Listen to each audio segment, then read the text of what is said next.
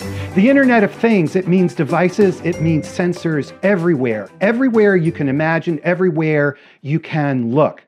Before I introduce our amazing guest, I want you please right now to subscribe on YouTube. Today we're talking with Guido Jouret, who is the Chief Digital Officer of ABB. It's an enormous company that you may not have even heard of, but they have well over 100,000 employees, $36 billion in revenue. It's an enormous company, and I'm very happy to talk about IoT, sensors, devices, and the industrial Internet of Things. So Guido, please tell us about ABB. ABB is involved in the movement of electricity. So we do the transmission, the distribution of electricity from power generation all the way to your house or to your building. And we also turn that electricity into movement with electric motors, actuators, and industrial robots. We're one of the largest makers of industrial robots on the planet. So whether it's moving electrons or using electrons to make things happen, that's ABB. Okay, now you are an enormous company, and you were founded, in 1883?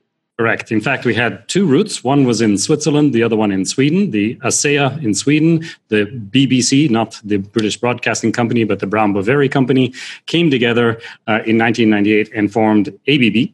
And therefore, that became the company that we know today.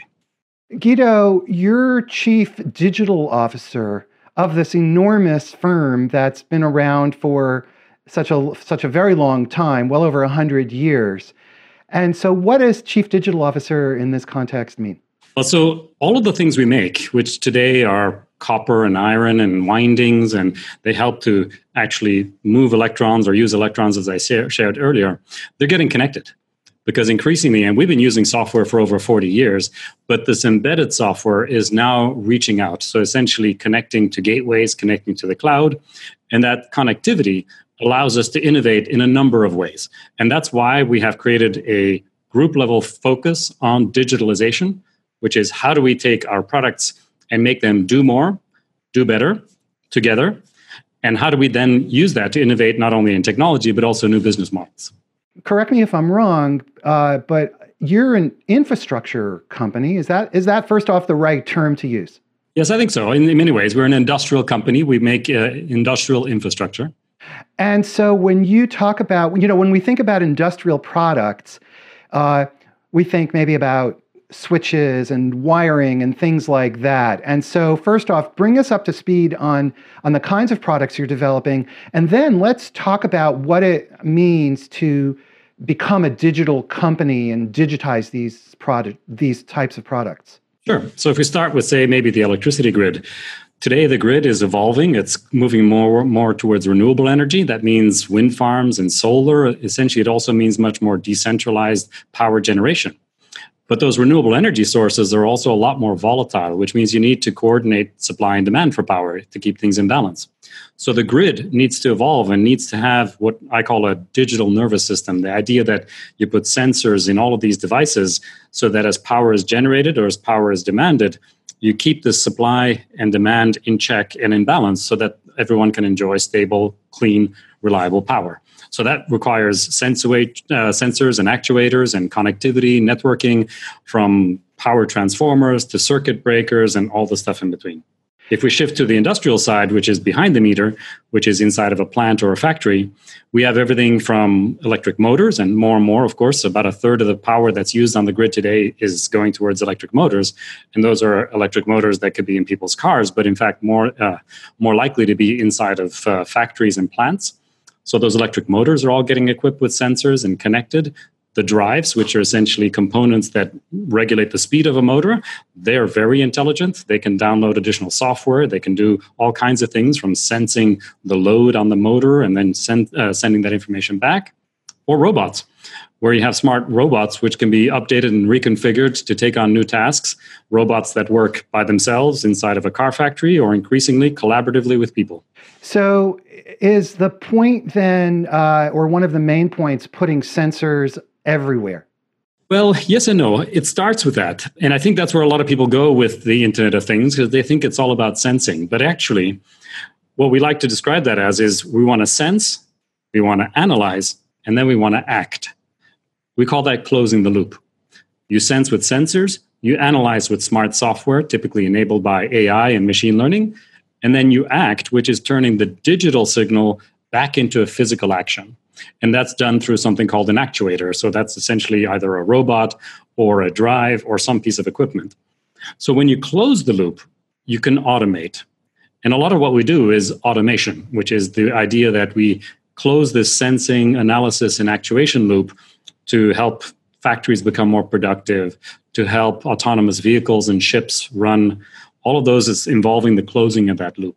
And what does this end up doing for the customer? And how does this change the customer's business? And also, what kind of changes does the customer need to go through in order to take advantage of these types of capabilities? So the first place we always start is with sensing. We can start doing what's called condition monitoring. So we start by saying, instead of doing maintenance every year, every 6 months, whatever the time interval is, we can actually do maintenance when the machine requires it, and we can detect problems before they arise. So we reduce downtime. So that's about extending asset life and reducing the unplanned downtime. So that's the basics.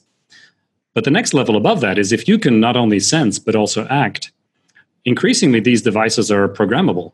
So we can change their behavior, we can change their performance. So that means we can make them more energy efficient, we can make them perform faster, we can make a number of trade-offs. And that depends on the customer. What do they want to do? So we could boost productivity that way. We can also increasingly sell these devices in new ways. We can sell a robot as a service. So instead of buying a robot, you're buying the output of a robot, and we will sell that robot alongside its maintenance, alongside with the replacement of that robot when it reaches the end of its useful life, all of that for a regular monthly fee. So this business model innovation is the final and third step enabled by this industrial Internet of Things. So this industrial Internet of Things has forced a change through ABB, forces a change through your customers, and now is enabling getting things done in a better way, but at the same time changing the economics because of the business model opportunities that have become available. These technologies affect three major variables: uptime, speed, and yield. So uptime is less downtime, your factory, your plant, your environment, your grid is more productive. Speed, you can get things produced much more quickly because they're more programmable. You can now have an assembly line that reconfigures itself. You can take software-defined machines and make them do new things, like increasingly we're seeing with cars. Thirdly, though, we can also improve the overall output. So, for example, visual inspection. If you're looking at making widgets on a manufacturing line, you'll have some defects. And today, that quality inspection is typically done by people. Tomorrow, increasingly, it'll be done by smart cameras that are enabled by machine learning software to look for those defects. And they automatically then discard, tune, optimize the machinery to minimize those defects. So those are the key three variables that most people are looking to optimize or improve thanks to digital technologies in the industrial Internet of Things. We have a question from Twitter from Wayne Anderson, who asks, where is IoT, the Internet of Things, in the hype cycle? And are we ready to start realizing normalized productivity yet? No, it's a great question. And I actually like to distinguish between two IoT markets. There's the consumer market. So we all have seen the advent of smart speakers and colorful light bulbs and those things. And in many ways, they're sort of a nice to have. They're sort of, okay, this is cute. I can change the color of the lights when I approach my home, and I can set it up for the mood that I want. But it's not a must have. It's not one of those things you can't live without, at least for now. But in the industrial side, many of those things I'm describing, whether it's the changing of the grid because of renewables, whether it's the advent of automation, whether it's to be able to make things more flexibly. Unfortunately, now, for example, in geopolitics, we're seeing the advent of more trade tariffs, more barriers. We predict that that's going to lead to more of a push towards localized manufacturing, onshoring, bringing manufacturing back. That's going to require automation for those factories to be viable because they need to achieve levels of productivity that need to be very, very high. So I would distinguish between, on the consumer side, the Internet of Things, at least for now, seems to be largely sort of a solution in search of a problem. Therefore, I think the hype is still relatively high. But on the industrial side, I think there's no hype at all. In fact, arguably, many of these consumer technologies, whether it's augmented reality, whether it's blockchain technologies, whether it's machine learning, are not fads. They're not hype. They are being put to use in industrial contexts right now.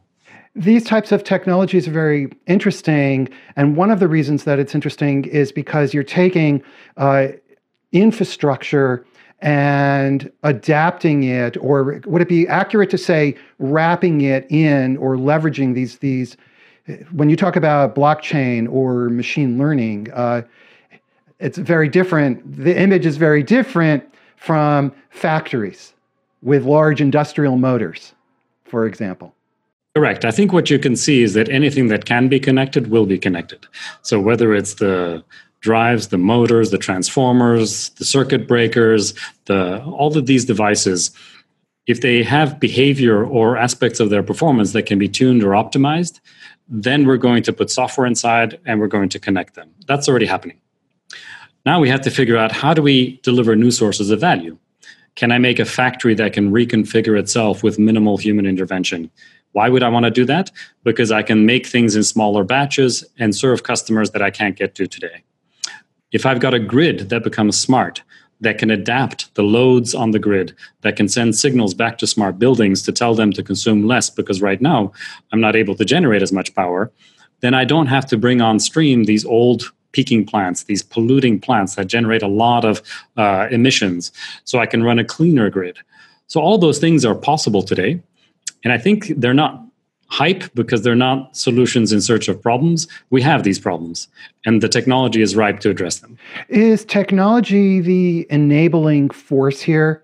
And maybe you can describe what are the enabling technologies. I know you've been discussing them, but just succinctly, what are the enabling technologies of the industrial Internet of Things? So the first one, I think, is clearly connectivity, and not only 5G, but clearly things like just regular Wi-Fi, Zigbee, Bluetooth. There's a whole raft of wireless technologies, and not only wireless, it could also be wired, because in an industrial plant, a lot of the equipment doesn't actually move around. So just connecting things, that's, I think, job one.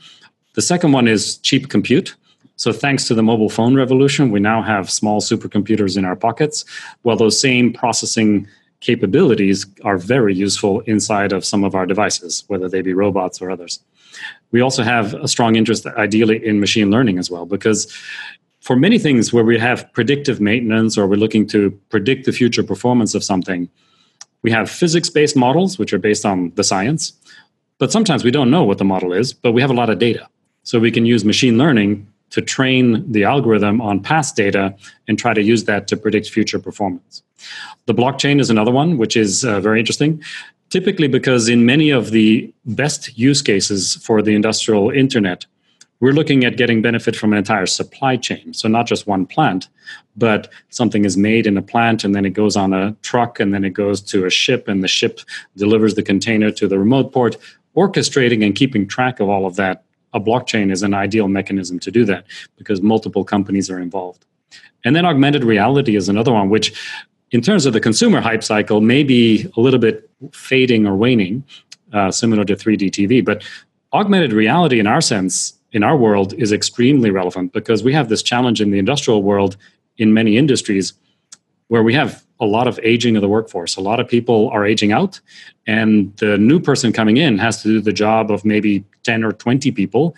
And the only way we're going to teach them the necessary skills is by putting a pair of goggles on their head that guides them through a task. And there might be a remote expert whispering in their ear or just an overlay of computer-aided graphics telling them what to do.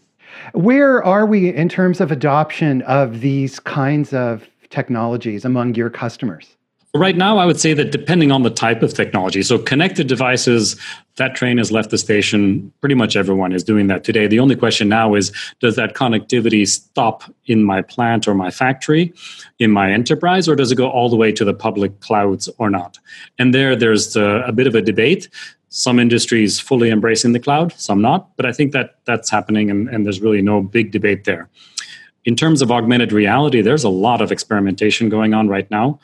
Within ABB, we have over 45 projects where there's use of augmented reality to deliver expert on demand, to cut the project design cycle times, all kinds of applications like I just described. So I think that's rapidly maturing. Blockchain, I think, is less further along.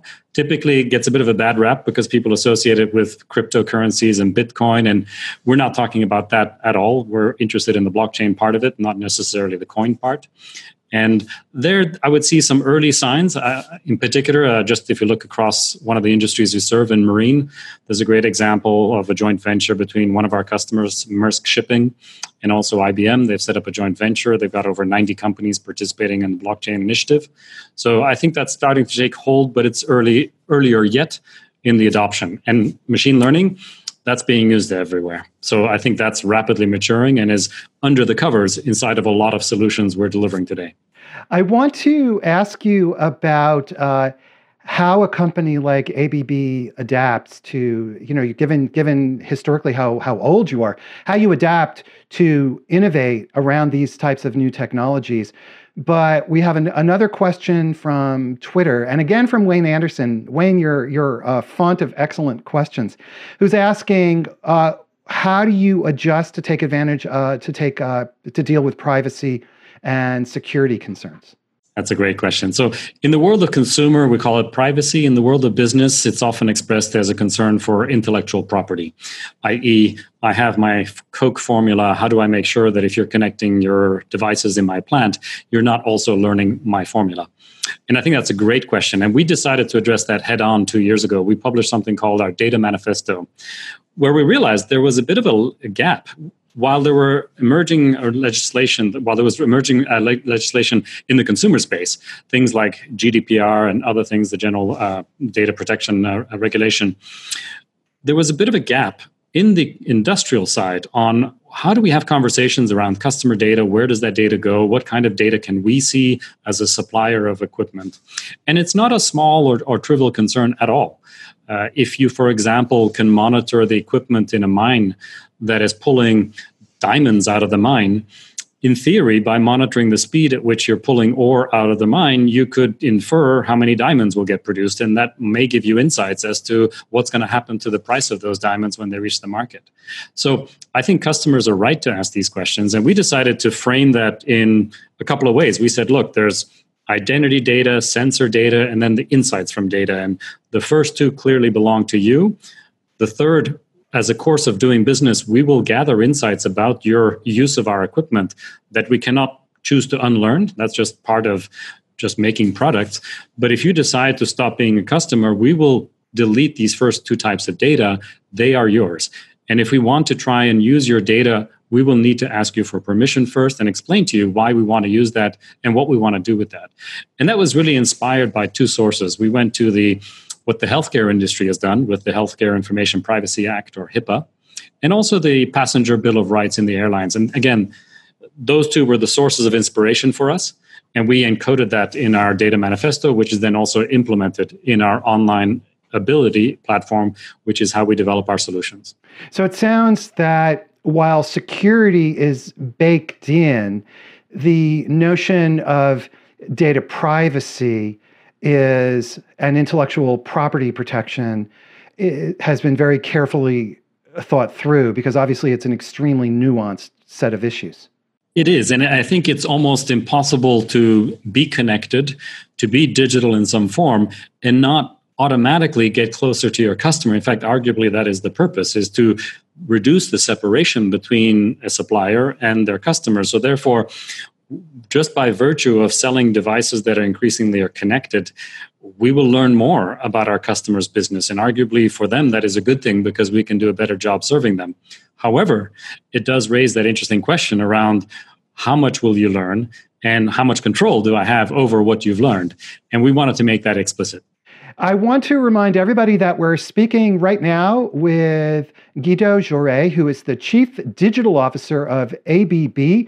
It's an enormous industrial Internet of Things company with over 100,000 employees. And right now, there's a tweet chat taking place using the hashtag CXOTalk. And you can ask Guido questions. It's a great opportunity if you're interested in IoT. Now is your time to ask. So Guido, tell us about how a company like ABB transforms itself. Yeah, I think that's a typically a reason why a company decides to hire a chief digital officer in the first place is to really raise the awareness and the strategic importance of digital technology.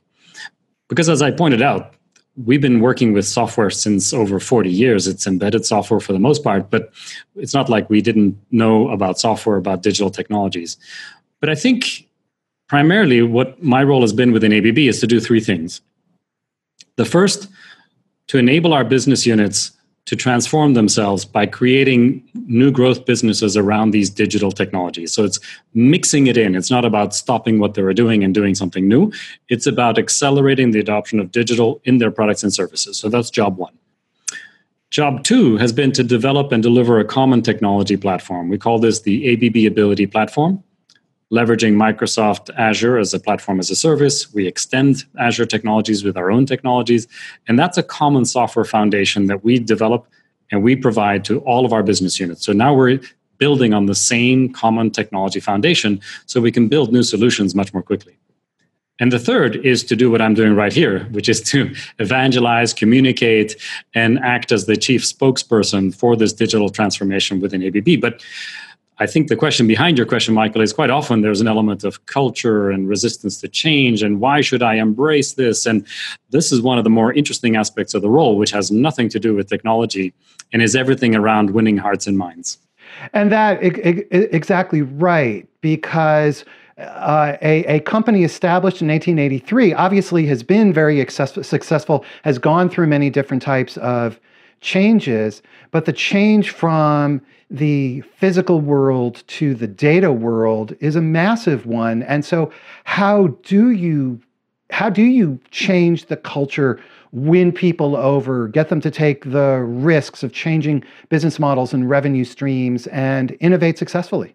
Yeah, so I think one of the things that companies like ABB, which have been around for over 100 years, have sort of in their DNA is the ability to sense and adapt to the changing markets, because clearly there have been many technological revolutions in the past. The electrification transformation that happened as sort of the second industrial revolution that gave birth to our company, right? The advent of electricity and its use in factories and plants. And then the digital revolution, which really started, I would say, in the 70s and early 80s, again, gave rise, for example, to our robot business unit and various others that have emerged since then.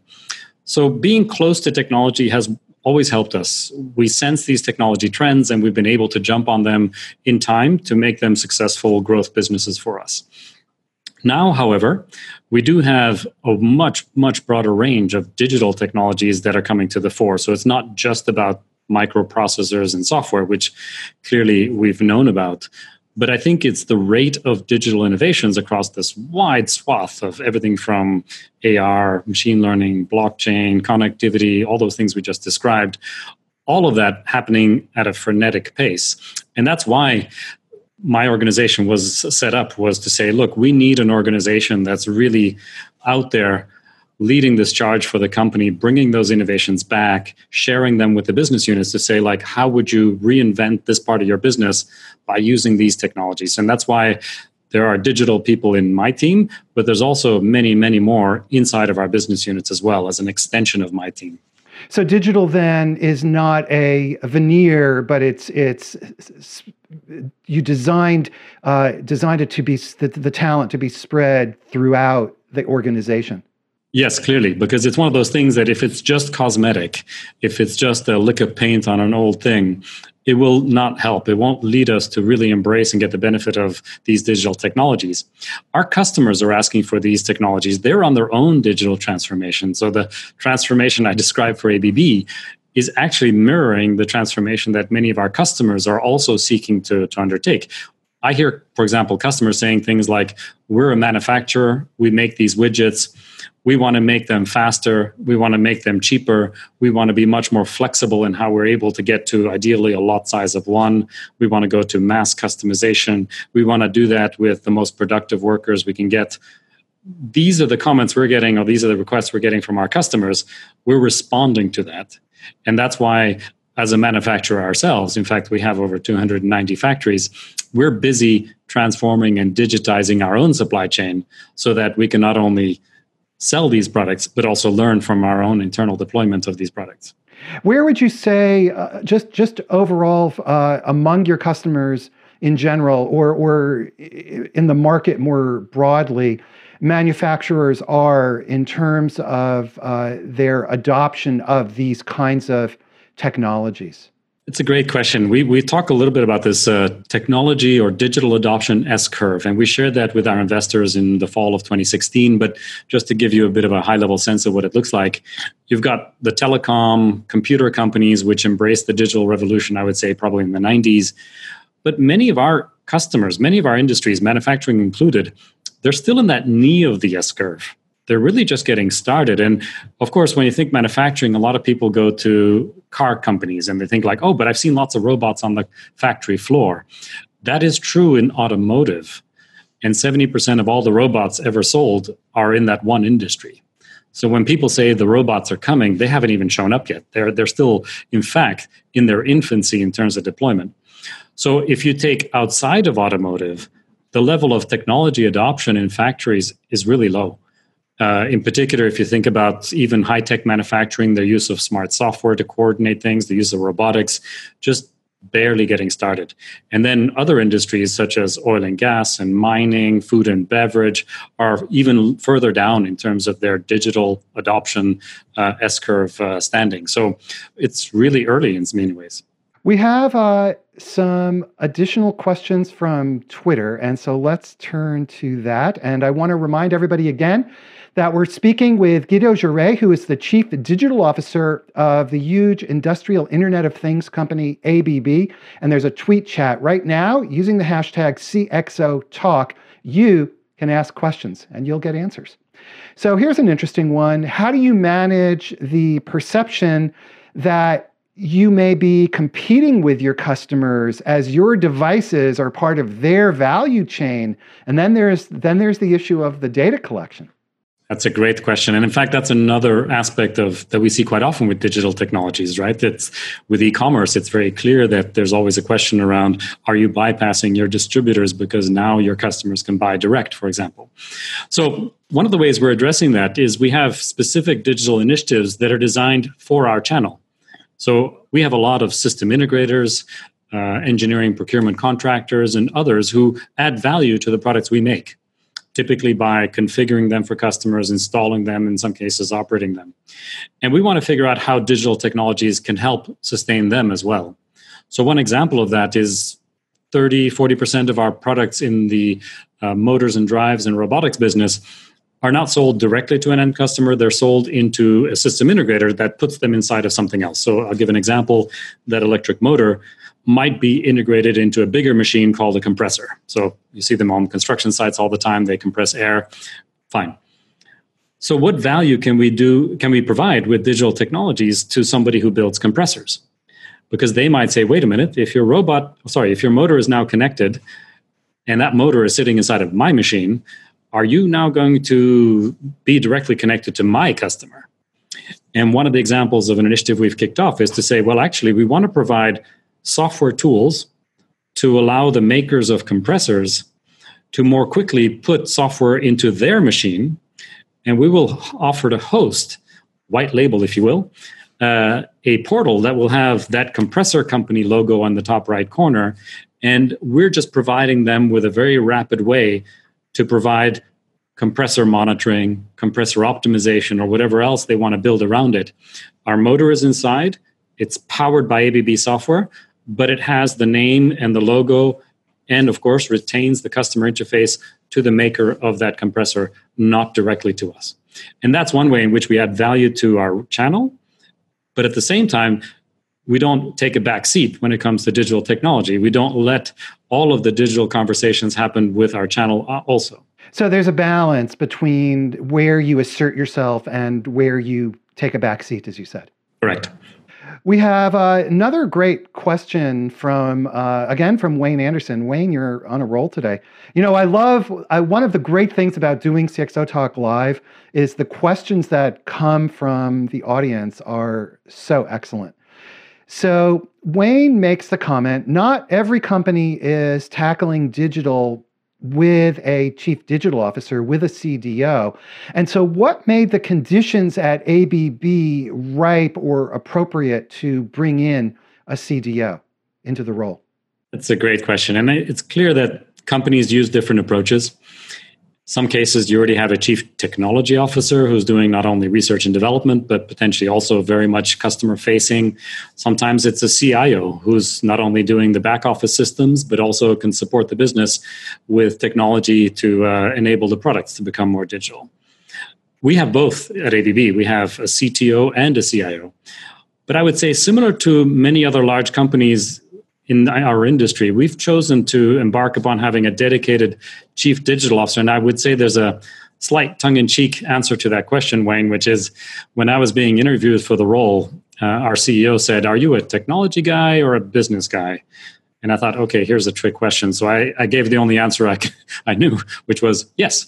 And I think it really actually, although it's slightly tongue-in-cheek, it really gets to the heart of what is a CDO, which is it's that intersection of technology and business acumen, because it's not only about providing technology to the business units, because if that's all you needed, then ideally your CIO or CTO could probably do that. But it's also about innovating in these new business models. And those new business model innovations are an integral part of the technology. They're enabled by the technology, they feed on the technology, and vice versa. And I think to get that ideal blend and to have that be carried forward as a imperative that is strategic, where somebody gets up out of bed every morning thinking it's my job to make this company more digital and no one else has a similar singular focus, I think there you really probably need a chief digital officer. And we see a lot of companies starting to embrace that. When you talk about innovation, where does innovation of the chief digital officer lie, right? Because it's the technology would fall under the CTO or the product groups, I assume. So where do you fit into business, into innovation? Well, I think the best source of innovation comes from the interface with the customer. And as I like to say, customers' frustrations or their aspirations are your biggest source of innovation. So what are they trying to fix and what are they hoping to get to? And the best sign for innovation is to look for what I call evidence of tinkering. So find customers that are solving problems with unorthodox solutions, which is they're trying to do things in ways that you might initially frown and go like, what are they doing? Like, why are you trying to push that square peg in a round hole? But that's the best sign that there is a problem worth solving. And then once you know what that problem is, you can then work with the technologists, whether they're in your research organizations, whether they're with your partners, because clearly, increasingly, technology companies are providing that innovation as well. And then figure out, is there a better way to solve that problem? And if so, how would we do that? And can we work quickly with a customer to pilot that together? And that, I think, is the best source of innovation, is listen to your customers, watch what they're doing, figure out if you can do it better, and then figure out how to apply technology to do that. I love that idea of looking for signs of tinkering, because it means that you have to have a relationship with that customer, and let's say an engaged relationship, which is not the same as just having a relationship with a customer. That's correct. And in fact, it also implies a high level of trust, because clearly if they're putting something together and it's Band-Aid and barbed wire and bubble gum and duct tape together, they might be a bit hesitant to share that with people outside saying, look at how well we've solved this problem, because you're going to look at that and go like, my goodness, this looks like a Frankenstein. But you don't look at the elegance of the solution. You're saying like, wow, this must be a real pain point for you that you put together this thing, because, and what's even more compelling is the fact that you didn't obviously find something that met your needs because you had to cobble it together. So that suggests to us that there's an unmet need in the market. We have another question from Twitter. You can see I'm very biased towards taking the questions from Twitter. And this is another great one.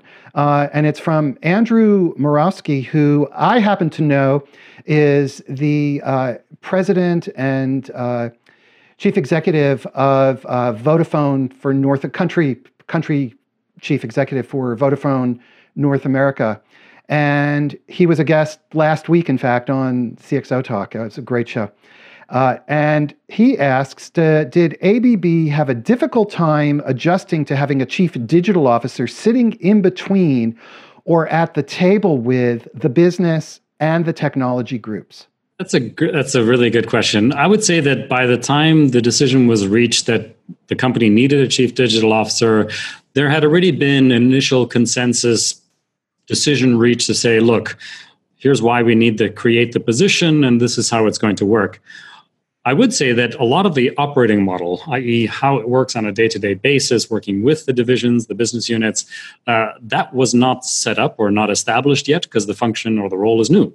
So one of the first things I did was I moved myself to Zurich, and I spent 4 months living in Zurich so that I could be close to some of my colleagues there. I'm normally based in Silicon Valley, so I created part of my team here, but I also have part of my team in headquarters in Zurich, part of it also elsewhere. But I think that initial getting to know them, spending a lot of time with them, and once I did that, what a lot of them shared was like, yeah, we could really use some help. And how can your team not only help in terms of technology, which I knew would be a fairly obvious answer, but actually there was a lot of requests, and there still are. In fact, there's the growing sense of requests to help innovate in shaping the business models as well as the new solutions. So it's starting to become more and more of a partnership where they're saying, look, clearly your team and you have expertise in these digital technologies, get to know what we're doing, and why don't we combine forces? Why don't we get people together from both sides?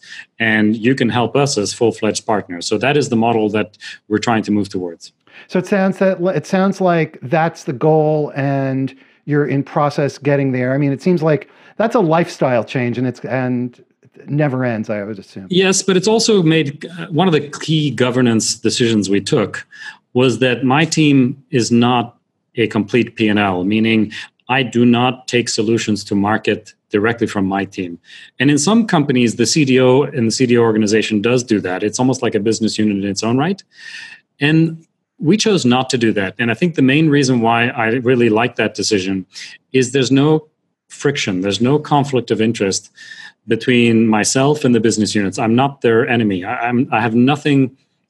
The only interest I have is to help make them successful. If they use my services and my skill sets, that's all upside for them. The cost is already paid for. Not free, because clearly we have to get paid and we do have a budget, but it's already paid for, and I don't come between them and their customers. But you're also very intimately involved with customers at the same time, it sounds like. Yes, and very much so. And in fact, ideally, that's because, as I mentioned earlier, that's the best source of innovation. And frankly, a lot of our customers are asking these questions. They're saying, hey, we're embarking on a digital transformation strategy. Tell us about yours. What's working? What's not? What should we think about? So that's a natural door opener into bringing along either the chief digital officer or somebody from the team. So a lot of our country managers, a lot of our division presidents, they do that. And I think that's great. Once the conversation goes deeper into solution development or potentially piloting or selling them a full-blown solution, clearly that flows directly to the business units. I stand aside and let that happen, and I wish them all the best. It sounds like you're involved with strategy in partnership with your customers regarding their business and their digital trajectory. Yes, very much so. Because in fact, in many ways, it's not like, hey, tell us about this technology. Thank you very much. We'll go away now and we're going to think about the strategy. The two are interwoven. So almost no conversation around digitalization is in a vacuum without the strategy component. It's all about how are you going to use this technology to get closer to customers? Where will this new sources of value get created? How do you capture some of the value that you create for the customers? How do you best sell these products? Is it in the business as usual business models, or do you need to set up new ones? Who are going to be your new partners in achieving these kinds of solutions? So it opens up a whole slew of what are essentially strategic questions. Folks, we've had some superb questions today, and there are more coming. We're almost out of time. So there's a tweet chat going on right now. Use the hashtag CXOTalk, and you can ask our guest, Guido Jouret, who is the Chief Digital Officer of ABB, any questions. And Guido, we've been talking about customers, and what advice do you have for customers, for large companies who are historically manufacturing businesses that want to become digital? How should they go about doing that? I think the first thing to decide is who's on point to lead the digital transformation. I'm not suggesting that they have to automatically rush out and create a chief digital officer function or team, but it does help. Because the problem is, if this is urgent and it's becoming more and more of an issue, if it's just a hobby or an additional responsibility for someone else who's already very, very busy, you probably won't make that much progress. So the first is, who's really responsible and accountable for making progress? It is, however, a team sport, meaning you can appoint someone, tell them you're in charge, but then give them no authority to act, and therefore you won't get very far. So you clearly have to make that a mandate for all of your customer-facing business units and services groups.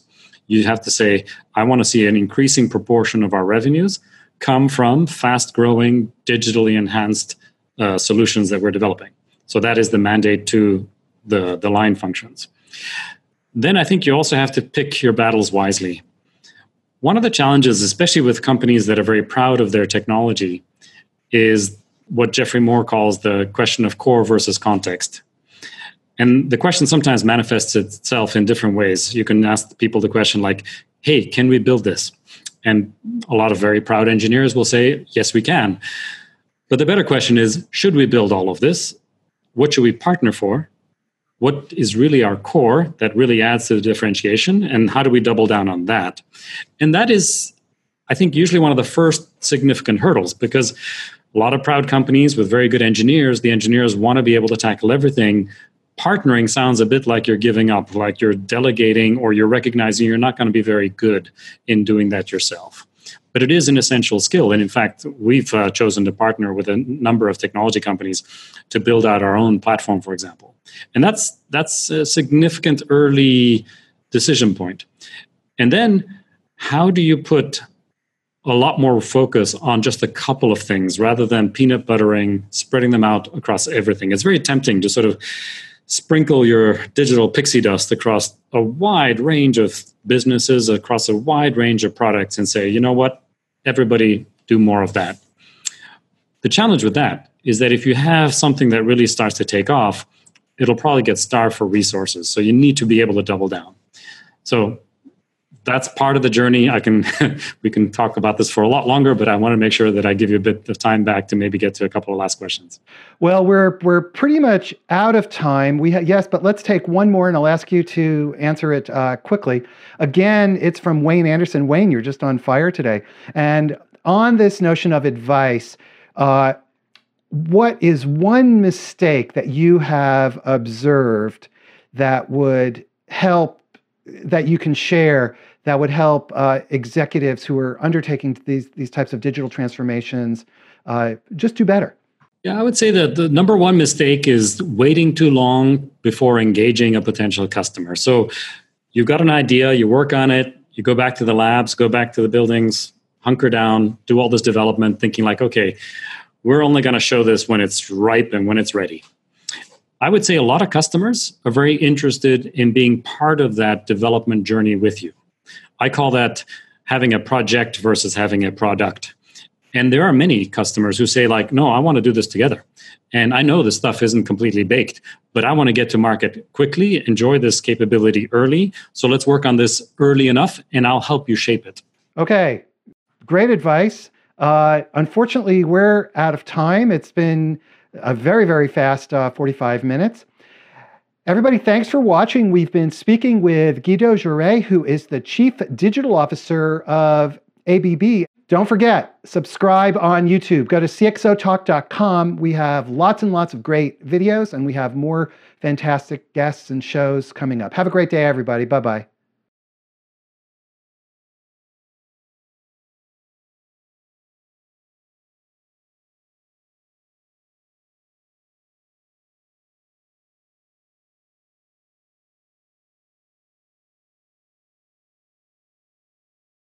Thank you, Michael.